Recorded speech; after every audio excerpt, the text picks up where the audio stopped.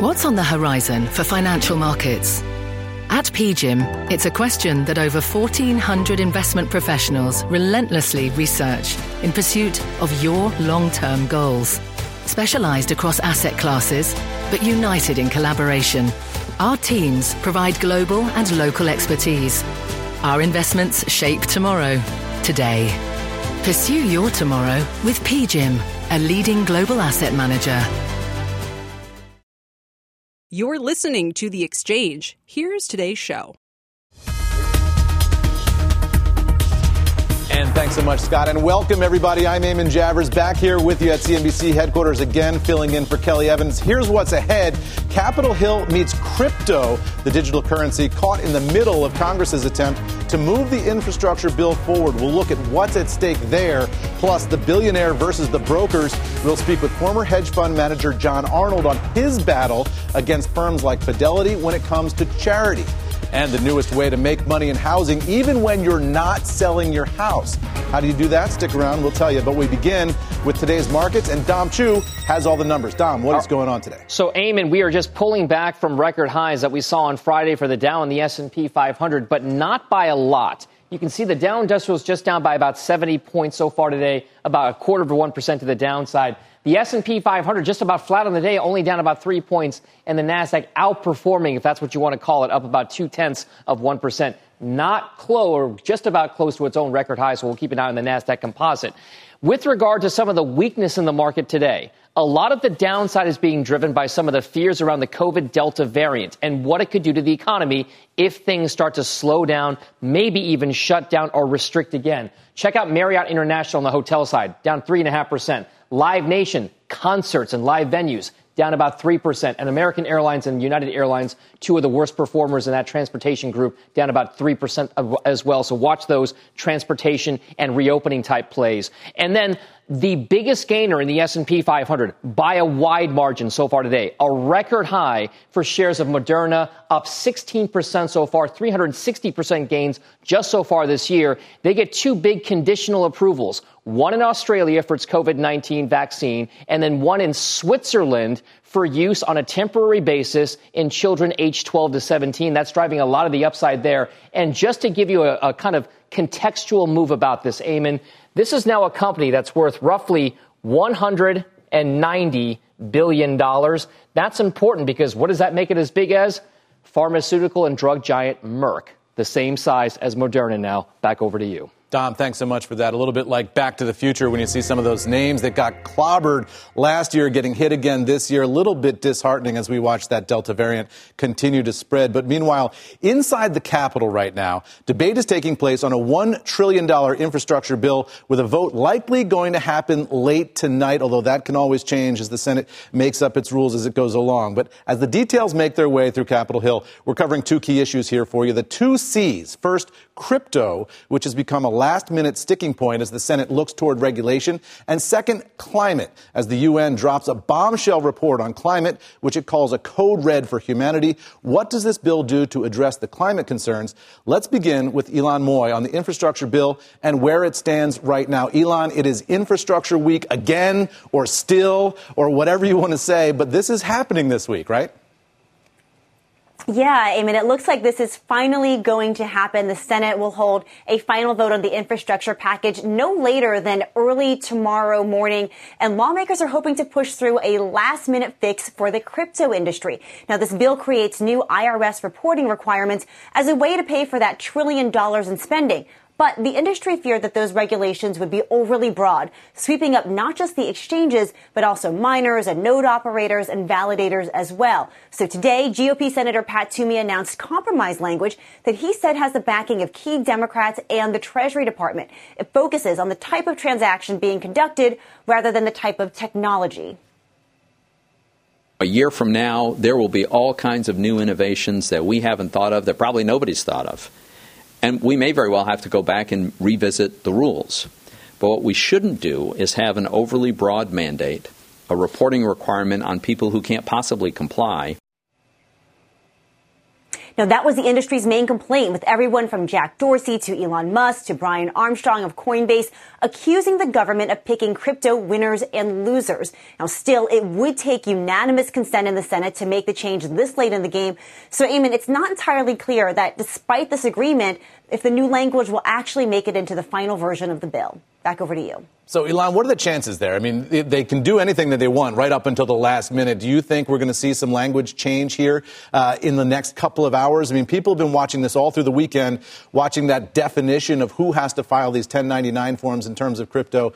You think we're going to see a change here at the last minute, or do you think things are going to be pretty much locked down?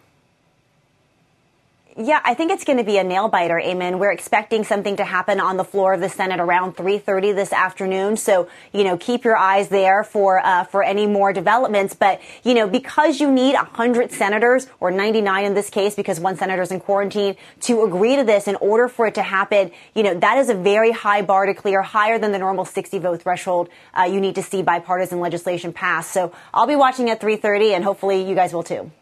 Elon, thanks so much. We know you'll be keeping your eye on it for us for the rest of the day. Let's drill down now on the implications of these last-minute regulations on the crypto landscape. Joining me now is William Quigley, one of the co-founders of the stablecoin Tether, the co-founder of GoCoin, and VC firm Cryptocurrency Partners. William, you heard what Elon just said in terms of the debate up on Capitol Hill.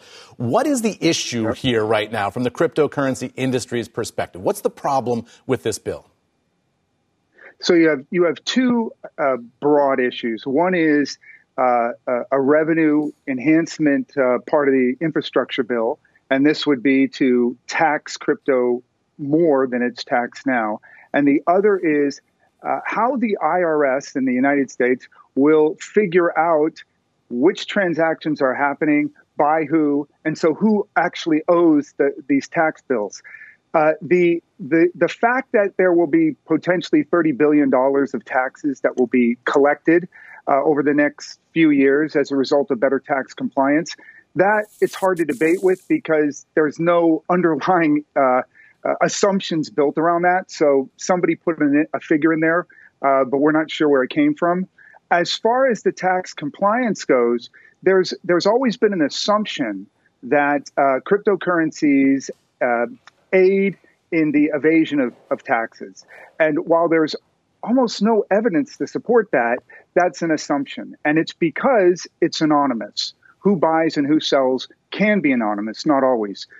So what this infrastructure bill is suggesting is that we start to do a lot more reporting akin to what you see, let's say, when you open a bank account or when you do a stock trade. So what we call KYC, which is know your customer.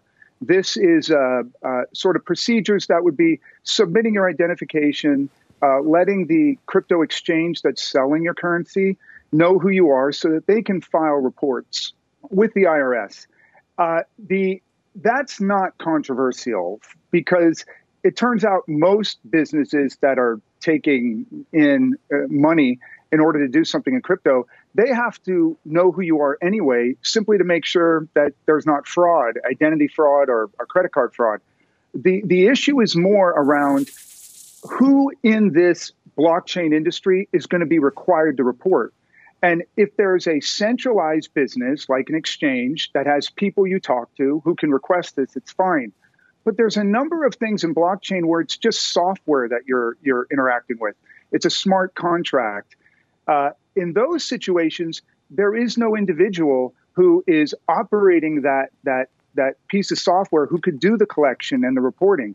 And I think it's more of an education problem for the Senate to understand this so that they don't disrupt the entire cryptocurrency industry by asking for something that's simply not capable of being produced. I mean, I wonder how many senators have actually ever seen cryptocurrency on a screen anywhere. I mean, this is a demographic group that tends to be super old. And when it comes to technology across the board, senators are famous for being way behind the times. So when you look at this problem, which is a new problem, you wonder how much they really know what it is that they're dealing with and what the implications and unintended consequences could be. But I wanted to ask you about that point, William, that you just made about the idea that there's almost no evidence for tax fraud, because you're right. a lot of people do assume there's a lot of tax fraud going on here with these cryptocurrencies, and that some of the customers might be getting into them because they think, here's a way I can make a lot of money and not have to tell the IRS about it. You say there's almost no evidence. How much fraud, though, do you think there actually is in there? And what percentage of all crypto buyers are brought into it by that desire to hide from the IRS? Maybe in the early days, 2010, 11, 12, maybe people thought that would be a reason for getting into it. But these days, it's very hard to elude any authority who wants to ultimately track down who someone is. There's anonymity in blockchain because you can set up an account and you don't have to provide your credit card, your driver's license. But if you want to do anything with those cryptocurrencies, you want to sell them on an exchange, you want to keep them in a wallet, generally speaking, you have to report who you are to somebody. And there's a lot of analytics now, a lot of analytics companies that are very good at tracing these transactions back to the person who's been conducting them. So the tax man is going to get you no matter what. Great. Yeah, so it's almost a misunderstanding. Blockchain is actually, since every transaction is recorded, it's actually much harder to evade, let's say, paying your taxes than it would be, for instance, if you had a business and you were using traditional fiat money and putting money into bank accounts. So that, I think, is just a misunderstanding that can ultimately be corrected by explaining more. The problem we have here is that the infrastructure bill needs to be funded. And cryptocurrencies look like a juicy target because they're new and there is potentially a lot of revenue that the government could collect.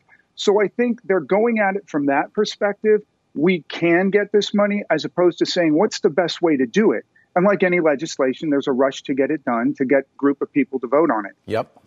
So that's the problem. We're kind of rushing into something that, frankly, the Congress has neglected for years. It's not been a secret that cryptocurrencies were taking over. William, thank you so much for your expertise. I hope to have you back on here once this bill actually passes and we can figure out where this debate landed, because it's very much, as Elon was just saying, a moving target for right now, through the afternoon anyway. William Quigley, thank you for your time and expertise. And now for the climate discussion, the other one of our two C's today. Brady Dennis is a Pulitzer Prize-winning national reporter for the Washington Post. He focuses on the environment and public health. Brady, tell me what you think the most important element of this bill is in terms of climate and the Biden administration's push there. What's one piece in here that you think is going to make the most difference?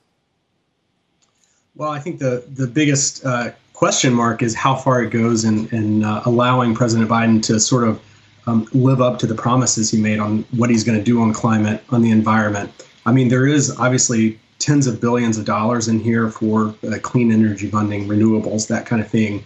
A lot of money for communities, schools, businesses, other places to work on being more resilient to some of this extreme weather we're seeing. There's money for, charging of electric cars and all this. The main question mark is it's obviously not the scale of spending on climate measures that a lot of Democrats and that the president wanted.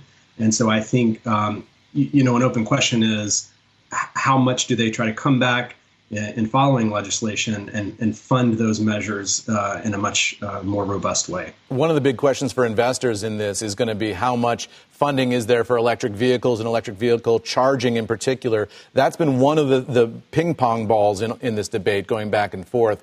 I wonder if you think that there's anything in this bill in terms of electric vehicles that's going to be a difference maker for that industry. I mean, we've got the infrastructure up and running now. A lot of it is Tesla based, but there is other infrastructure across the country. Is there going to be a transformational event here in terms of EV charging and therefore the availability of EV technology to a much greater number of Americans? I think it's a little bit of a chicken and egg thing, right? I mean, Where is the tipping point where, much greater number of Americans decide that they're going to buy an electric vehicle? Is it at a certain price point? Is it a certain level of convenience when there's enough charging stations or, whatever the infrastructure we're talking about here may be? And I think, whereas the White House and Democrats are concerned, they want this bill and others that follow to fund that in a way that speeds up that transition. Because from a climate perspective, certainly President Biden and his administration wants to speed that transition away from certainly the gas-powered cars and coal-fired power plants and that sort of infrastructure to a much cleaner one that's going to be needed in the years ahead. So how quickly that happens, how big of a piece this particular bill is, I think still remains to be seen. It will certainly add some infrastructure that wasn't there. Does that really speed it up on a national level? Not quite sure.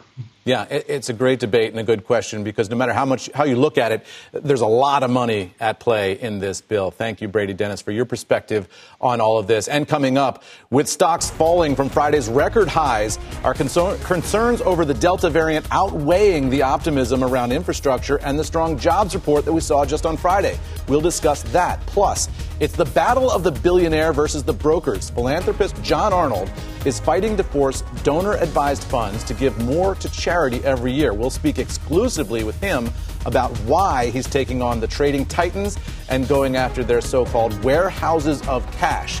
Don't go anywhere. We're coming right back right after this.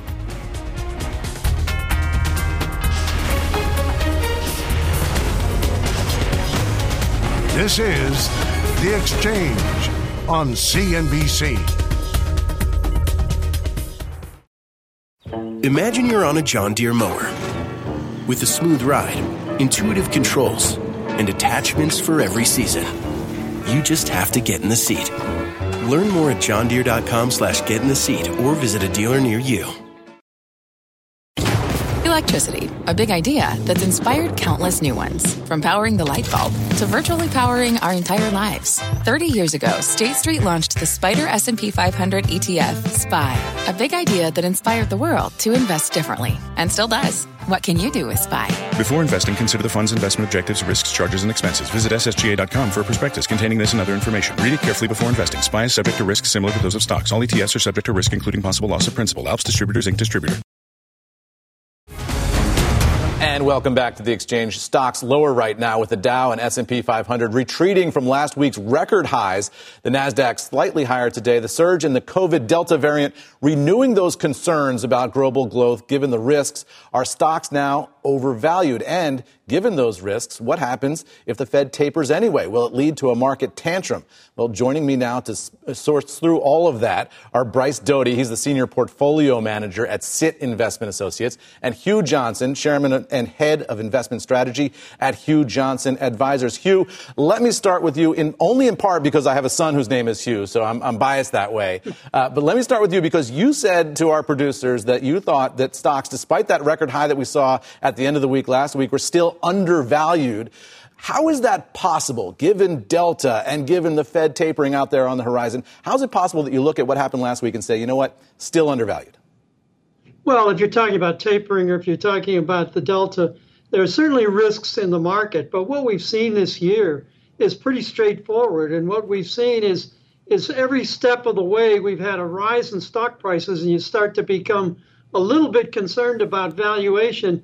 But the next thing you see, right along with the rise in stock prices, is you see an increase in the consensus estimate for what earnings are going to be for this year as well as next year. So what you have this year is upward revisions to earnings, and this is very much, Eamon, a very, very much of an earnings-driven market. But every time you get a move up in stock prices, you get a move up in the consensus expectation for earnings. So they're going in lockstep, and quite frankly, the stock market's just a little bit behind and a little bit undervalued. So valuation is really not a concern, but I concede completely that if you get a little bit of tapering earlier than we expected, that's not particularly good news. And of course, it's very hard to estimate what the impact of COVID-19, the Delta variant, is going to be on economic output. Is it going to lead to the kind of lockdowns or shutdowns that we saw in March and April of 2020? I don't think so. I don't think that's in the cards, but you've got to worry about it. Hugh, what's driving those earnings expectations that you point to as the source of all this optimism? Is that just the reopening affecting every company in every different sector of the economy, or is there something else going on here?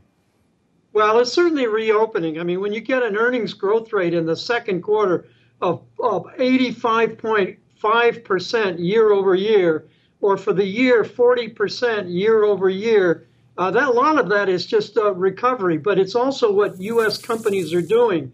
take a look at the margins of U.S. companies. They're really doing very well, particularly when they've got some upward pressure on wages, which we see in just about all of the numbers. Some upward pressure on wages, and obviously some upward pressure because of supply shortages on materials prices. But despite the fact they've been able to expand those margins, so in part it's a recovery, which is a very strong and impressive recovery. But a big part of it is also what companies are doing. They're doing really well. Yeah. And Bryce, let me bring you in here. What are the areas of concern that you see out there? If companies, as Hugh says, are doing very well, the earnings expectations are bullish and optimistic, are there areas of concern that you have looking at this outside of COVID and outside of the Fed? Well, clearly the biggest bubble from my seat as a bond investor are Treasury bonds. I mean, they're in a bubble. You know, the 10-year yield is so low. And as much as the Treasury might have an impact on the stock market, that's where the stock market maybe isn't overvalued, but certainly I would consider it vulnerable to a rise in rates if that bubble bursts. And what would it take to burst that bubble? That's where we get back to your thoughts on taper tantrum. Yep. If the Fed does start siphoning money back out of the economy, sure enough, that's what it will take to get yields to go higher. Because without their interference, without the massive money injected as well by Congress, you wouldn't have yields as low as they are, considering the inflation rates where they are and what's going on as we come out of this pandemic. So therefore, you know that they're the ones suppressing the rates. And as rates have come down, that's even pushed up equities even further.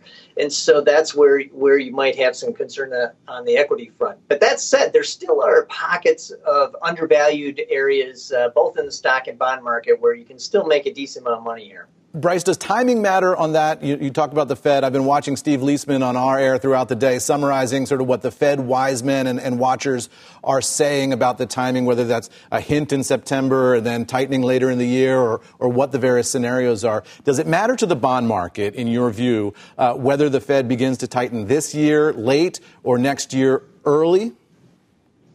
No, it does. And that the goalpost keeps getting moved out as far as the timing of when the Fed does act. I'm now in the camp where I think that Powell's going to wait and see if he gets reappointed before he starts stirring the pot.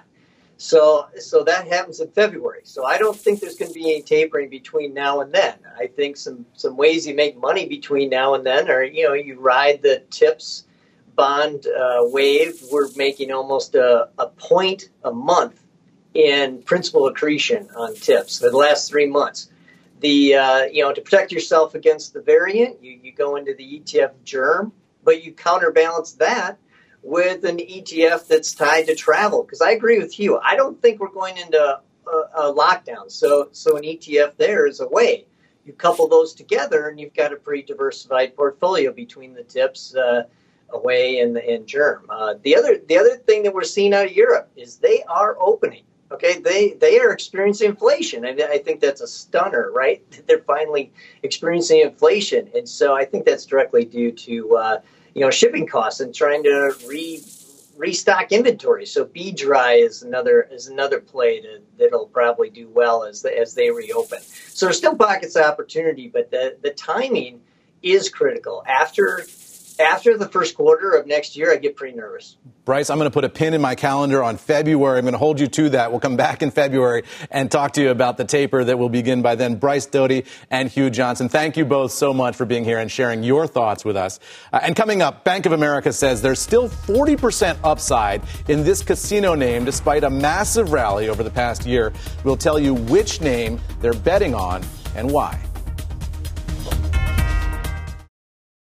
People today can spend half their lives over 50. So it's good to be financially ready for what's important to you as you get older, like a family vacation. Or starting your dream business. Welcome to Connie's Coffee. How may I help you? AARP's trusted financial tools can help you plan for whatever your future holds. That's why the younger you are, the more you need AARP. Start planning today at aarp.org/moneytools. I'm Christina Partsinevelos, and here's your CNBC News update at this hour. Masks will be mandatory in Dallas public schools starting tomorrow. The superintendent going against a Texas ban on mask mandates. He says masks are required at least temporarily until he can protect staffs and students from the Delta variant. And then all in the news tonight, how are Florida schools dealing with rising infections and their own statewide restrictions on COVID rules as classes start tomorrow? Shep explains it all at 7 p.m. Eastern Time. Texas Democratic lawmakers are returning home right now. They won a key legal victory barring them from being arrested for leaving the state and blocking a Republican voting bill. More than half of the Democrats who fled to Washington, D.C. are now back in Texas. And a federal judge showing skepticism the new CDC eviction moratorium will stand up to a legal challenge by landlords. The judge says the updated moratorium is virtually identical to a similar ban which the Supreme Court has criticized, saying the Biden administration lacked authority to issue it. And there's your news for now. Eamon, I'll throw it back to you. Christina, thanks for that. And coming up, the back-to-school blues. So early, it's only August 9th, but there are back-to-school blues. Record high rides under inflation pressure and vax to board the boat. It's all ahead on Rapid Fire. And welcome back. Let's catch you up on a few stories that should be on your radar. It's time for Rapid Fire. Here to help break down the headlines, our own Courtney Reagan and Mike Santoli and Gina Sanchez. She's the CEO of Chantico Global and a CNBC contributor. First topic, the surging Delta variant could spoil what's expected to be a record-setting back-to-school shopping season. The National Retail Federation expects spending for K through 12 students to hit more than $37 billion this year. It also forecasts back-to-college spending to hit a record $71 billion thanks to pent-up demand and the new child tax credits. But surging cases are putting a return to classrooms in doubt. The U.S. topped 100,000 new COVID cases on Saturday. Courtney, let's start with you on this. Maybe it's the kid in me, or maybe it's the fact that I was just at the beach over the weekend. I'm a little bit bummed that we're already talking about back to school and it's only August 9th. But where do you see this season playing out? Such an unusual, we've never had a back-to-school season like the one we're about to have, right? Yeah, you're exactly right, Eamon. And of course, it's different in different areas of the country as far as when back to school starts. I know I'm from the Midwest, and those kids are starting back here in just about a week or so. Wow. Even though in the New York City area, they start much later. So back to school is always a bit of a rolling season when it comes to purchasing as well because of that. And yeah, this is a year unlike any other because of what happened over the last 18 months with kids being taken out of school right away. Some went back, some didn't. Some were masked, some weren't. And as Christina brought up in the news update, it sounds like the Dallas schools are saying, yes, you got to send your kids to school in masks. And so I think parents are just unsure of really what to do and how to prepare. So we have these very strong forecasts from the National Retail Federation, from Deloitte, and they're all expecting this really strong year to sort of make up for missed time. But I think we just don't know exactly what's going to happen because of the way that we buy in sort of this rolling way, how schools will be back in session. And I think everyone is just unsure about what this Delta variant will do to consumer demand, even though so far all of the consumer CEOs that we've heard reporting in the earnings season are saying, hey, we're not seeing any slowdown yet, but acknowledge that uncertainty is still abound. So Gina, Courtney says that parents are unsure. Are investors unsure? Do they know how to play this one going into the fall season? I would say that investors right now are taking it one day at a time. I think this is going to be a very, very long month in that so much has changed in the last 30 days. We don't know what will happen in the next 30 days. And this could happen one of two ways. It could be a very quick spike with a very, very quick recovery time frame, in which case probably nothing will change. It will just feel very turbulent. Or it could be something that lasts longer. And even if that happens, I do believe that the reaction by schools may be more delayed, meaning that you will still probably, I haven't yet heard any school system say that they're not going to have children coming back to school. So if that's the case, you're going to have to clothe your kid. Yeah, you're going back to school whether you like it or not, kid. Next up, drivers returning to rideshare platforms apparently isn't stopping fares from hitting record highs. New data from Rakuten Intelligence shows Uber and Lyft fares have increased month to month since February, and consumers paid over 50% more for a ride last month than they did in January of 2020 before the pandemic even began. Both companies have blamed surging prices on a driver shortage, but last week Uber reported a 30% increase in U.S. drivers in July alone, and Lyft reported a 50% increase for the second quarter. So, Mike, what is going on here? Is this part of that sort of labor shortage story that we've heard about so much, or is this a wage shortage story that we've heard about maybe a little bit less? Yeah, I mean, I think it's both of those things. It also is kind of clarifying about, who exactly is the customer, so to speak, of Uber and Lyft. It's really both. It's both drivers and riders. But in this case, the power does lie with the scarce drivers. It also, though, I think it threatens to make these services a little bit less kind of effortless and ubiquitous, and just you don't even think about it. You just call an Uber, and it becomes a little bit more of something you have to consider. And what's fascinating is it's happening at the same time. You have record increases in used car prices and new car sales. So it's not as if people are forced into the rideshare model. It just does seem as if a very tight economy and tight labor market are coming to bear, and it's not to the benefit of these stocks either. Not to the benefit of the stocks, maybe to the benefit of the drivers, though, and maybe ultimately to the benefit of the economy, as those drivers then have cash to respend in all the things that they want to buy in their life. Something to watch there. Next, a pair of stock downgrades, both on inflation pressures. Deutsche Bank dropping Dollar Tree from buy to hold, saying surging costs for freight and wages, plus its fixed $1 price point, are squeezing margins. And Evercore ISI downgrading Darden, parent of Olive Garden, to inline, saying rising food costs will likely limit earnings through next year. Dollar Tree is struggling to remain positive today, while Darden is down more than 4%. So, Courtney, is this a case where we're going to see Dollar Tree is going to have to rebrand itself as $10 Tree in this inflationary world that we're living in now? It's so hard because you've got other dollar store plays, Dollar General, where not everything is a dollar. And so they have a little bit more room, to the analyst's point, than Dollar Tree, because that's sort of their competitive positioning. Everything is a dollar, which certainly makes it harder when you have costs going up. On the flip side, if people are really looking for a bargain, perhaps you have more demand, and then that helps at least a little bit offset some of that. Wages that Dollar Tree pays is about $11 to $12 an hour, sort of course, depending on the local laws and the municipalities in which they operate. But I understand the analyst's point, and this could be a tough one for Dollar Tree, although the company points out, look, we figured this out for 35 years. We're going to be okay. But I do think it would be one to watch, and margins would just have to be squeezed from what we're hearing about how much it costs these containers, or it's costing these companies to pay for these containers to bring freight over from overseas right now. Yeah, it's really a tight economy right now. Gina, so if you're an investor, same question to you on this one. How do you play it? What do you buy? So, I think right now the inflationary story is one that seems to be creeping now rather than surging.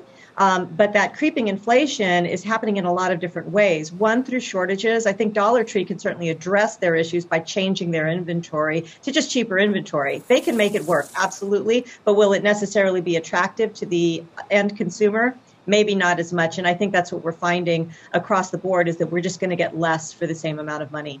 Fourth topic, and this one is perfect for vacation season. Finally, a federal judge ruling to temporarily halt enforcement of a Florida law prohibiting businesses from requiring customers to show proof of vaccination. The case was brought by Norwegian Cruise Line, which called Florida's ban unlawful. The judge granted a preliminary injunction allowing Norwegian to request that information from travelers. While the case heads to trial, Norwegian says it wants all guests and crew on its voyages to be fully vaccinated. Shares are down about 2% today. Mike, before I ask you whether you would take a cruise like this without everybody being vaccinated, I guess the political question is a fascinating one, and I wonder how Wall Street sees it. Typically, Republicans and conservatives would argue, you know what, private enterprise should be allowed to do what it wants within basic parameters, right? So let them organize their business however they want. And yet here you have the state of Florida saying, you know what, we're going to put some rules around what you can and can't do, which would typically be sort of the liberal argument. So how does Wall Street see that playing out in all of these businesses throughout the economy that are all going to be struggling with this same exact question? It's a complete inversion, as you suggest. Eamon, what is amazing, though, is Norwegian and other companies that are going to try and impose these requirements are strictly doing it out of self-interest, right? They're not wanting to restrict the pool of people who it's profit motive, use their service. They feel it's a survival issue. And I think that's where it's going to be very tough to separate that fact out from even the political question. Wall Street is going to say these companies really need to be viable very soon, right? We've sort of floated them, so to speak, for a year, and they need to actually ramp revenue. So this is the way they see clear to doing it. Maybe it's just an interim phase. We can all hope that's the case. But right now, those companies are definitely back on their heels. So, Mike, would you take a cruise if everybody was not vaccinated? I have taken cruises. Let me just establish that as a family type of a vacation. Right. Maybe before the virus started spreading throughout the world. And Gina, last question to you on this topic. How do you see this playing out in the economy going forward? I mean, this is an issue that all of these companies in every sector are going to be having to deal with, right? Look, I think the weakness that you're seeing today is just noise, because if you think about it, this is absolutely a case of survival. The headline risk is too risky for this company. And once they start booking cruise lines, and here's what I believe that there are more than enough vaccinated individuals who want to take cruises. The pent-up demand is very much there, that there's going to be no problem creating the revenue stream. Once you create the revenue streams, this is going to be a forgotten issue. All right. Thanks so much, Courtney Reagan, Mike Santoli. Enjoy your next cruise, Mike, and Gina Sanchez there. Appreciate your time, everybody. And coming up, a look at how to make money in the housing market without selling your house. That's a trick. Plus, big moves for casino stocks today. We've got the rundown of all the gambling news of the day. Stay with us. And welcome back. Bank of America placing its bets on casino stocks this morning. The firm upgrading Caesars to buy from neutral. As you see, Caesars there up a scooch of 0.02%, counts as a scooch, expecting the company's digital market share to rise. But B of A downgrading Wynn Resorts to neutral from buy because of its heavy reliance on Macau. You can read more on all of this from this call at cnbc.com/pro. And a big deal in the online gambling space, DraftKings buying Golden Nugget online gaming for $1.5 billion. This gives DraftKings access to Golden Nugget's iGaming customers. And coming up on Power Lunch, Tillman Fertitta, who owns the Golden Nugget, alongside Jason Robbins, the CEO of DraftKings. So coming up, donor-advised funds are supposed to be an effective way to give money to charity. But have they just become an effective way to steal cash? We'll speak to a billionaire, former hedge fund manager, who is blowing the whistle. You don't want to miss that.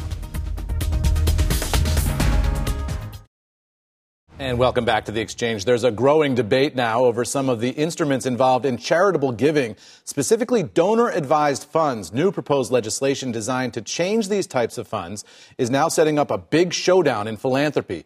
Robert Franks joins us now. Robert. Amen. Donor-advised funds have quadrupled over the past decade to over $140 billion. They now account for about one of every $8 that Americans give to charity every year. But philanthropist and billionaire John Arnold says the funds have become tax-free warehouses of cash, largely for the wealthy. Now, when you give to a fund, you get an immediate tax deduction, but there is no deadline to actually distribute the grant. So the money grows tax-free. It generates a lot of fees for the management companies, and it may not go to charity for decades or even generations. A new bill in the Senate would impose new requirements on donor-advised funds and change the way they operate. Joining us now is the philanthropist that is out to change all of this, John Arnold. John, thanks for joining us. Thanks for having me. And it's great to be in New York. It's a wonderful city. Right above Times Square. Yeah. So these funds have helped Americans give more to charity. If you look at Fidelity, they say last year they gave $9 billion in grants. That was up 24%. Schwab was up 35%.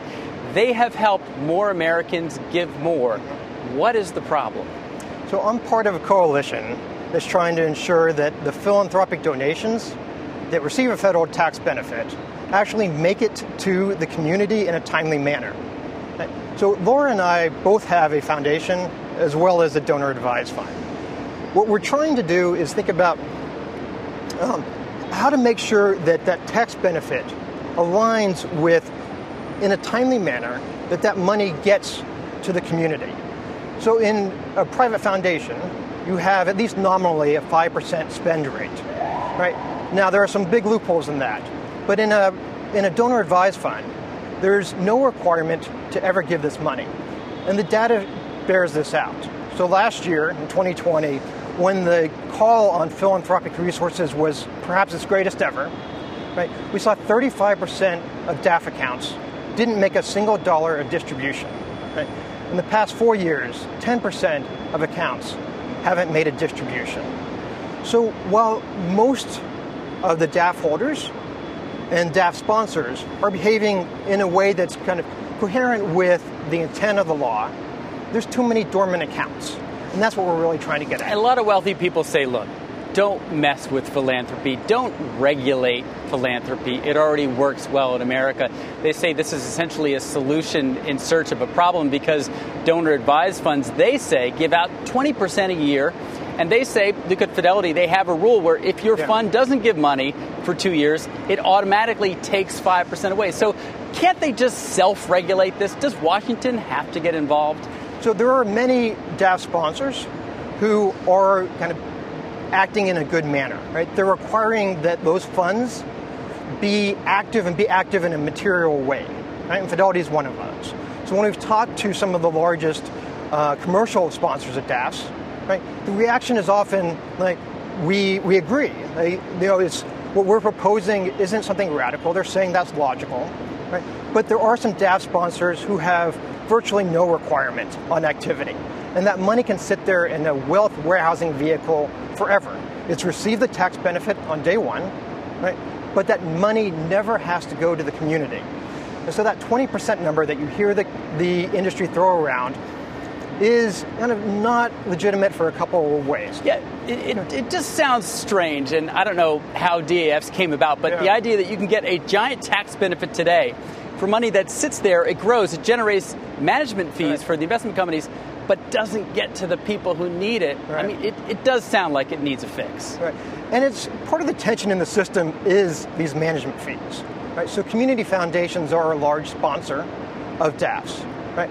And the community foundations generally have a mission that says something like maximize the general welfare of our community.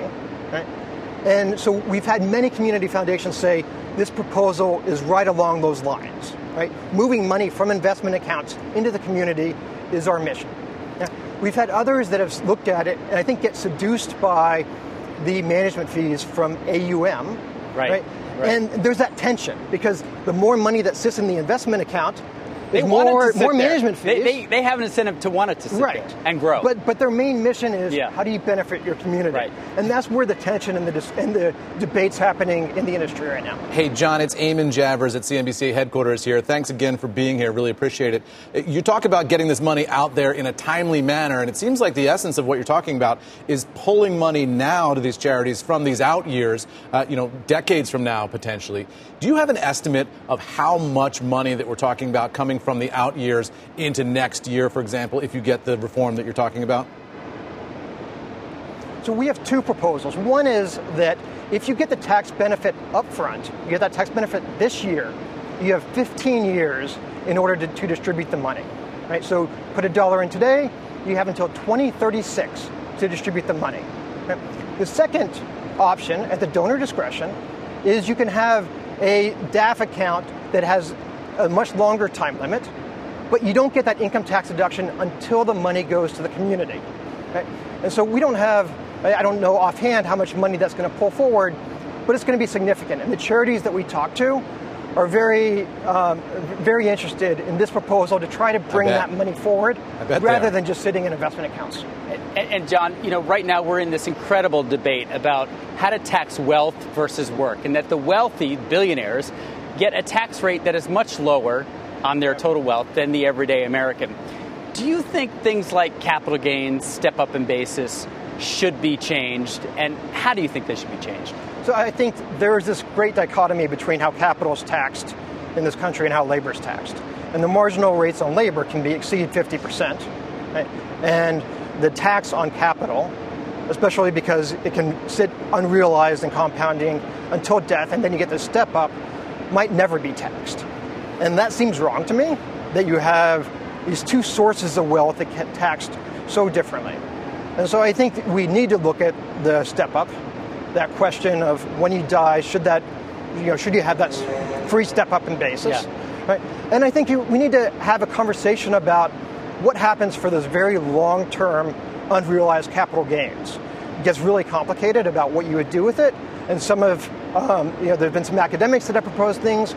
We've funded some of that work, but I think it's a conversation that we as society need to start having. I mean, if that changed, that would hurt someone like yourself, correct? It would, ironically, yes. All right, Eamon, another billionaire advocating for more taxes on wealth. Back to you. Robert, thanks so much. That's Robert Frank there. Important conversation. And coming up, Do you have housing FOMO? That's fear of missing out, the kids tell me. We'll tell you how you can make money on housing without having to sell your house. That's next.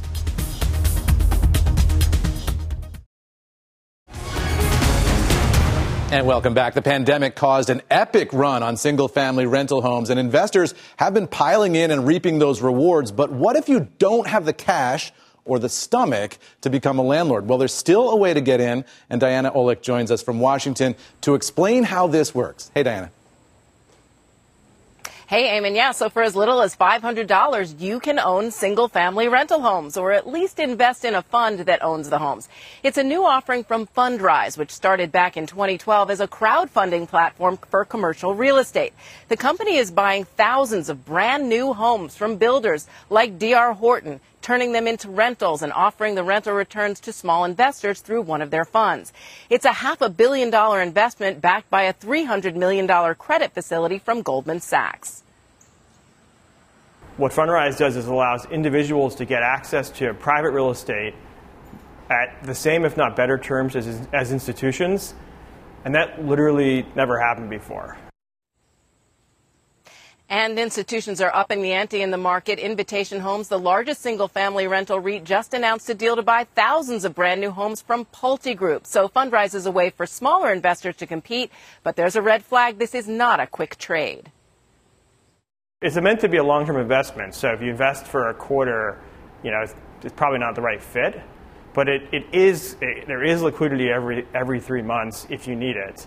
But the intention is to invest for a 5-year or longer horizon. There is a 1% annual fee for investors. And again, Eamon, you don't want to day trade this. Back to you. Diana, thanks so much. Well, that does it for The Exchange. You've been listening to The Exchange. Make sure you're subscribed to get each episode every day. Same time, same place. People today can spend half their lives over 50. So it's good to be financially ready for what's important to you as you get older, like a family vacation. Or starting your dream business. Welcome to Connie's Coffee. How may I help you? AARP's trusted financial tools can help you plan for whatever your future holds. That's why the younger you are, the more you need AARP. Start planning today at aarp.org/moneytools.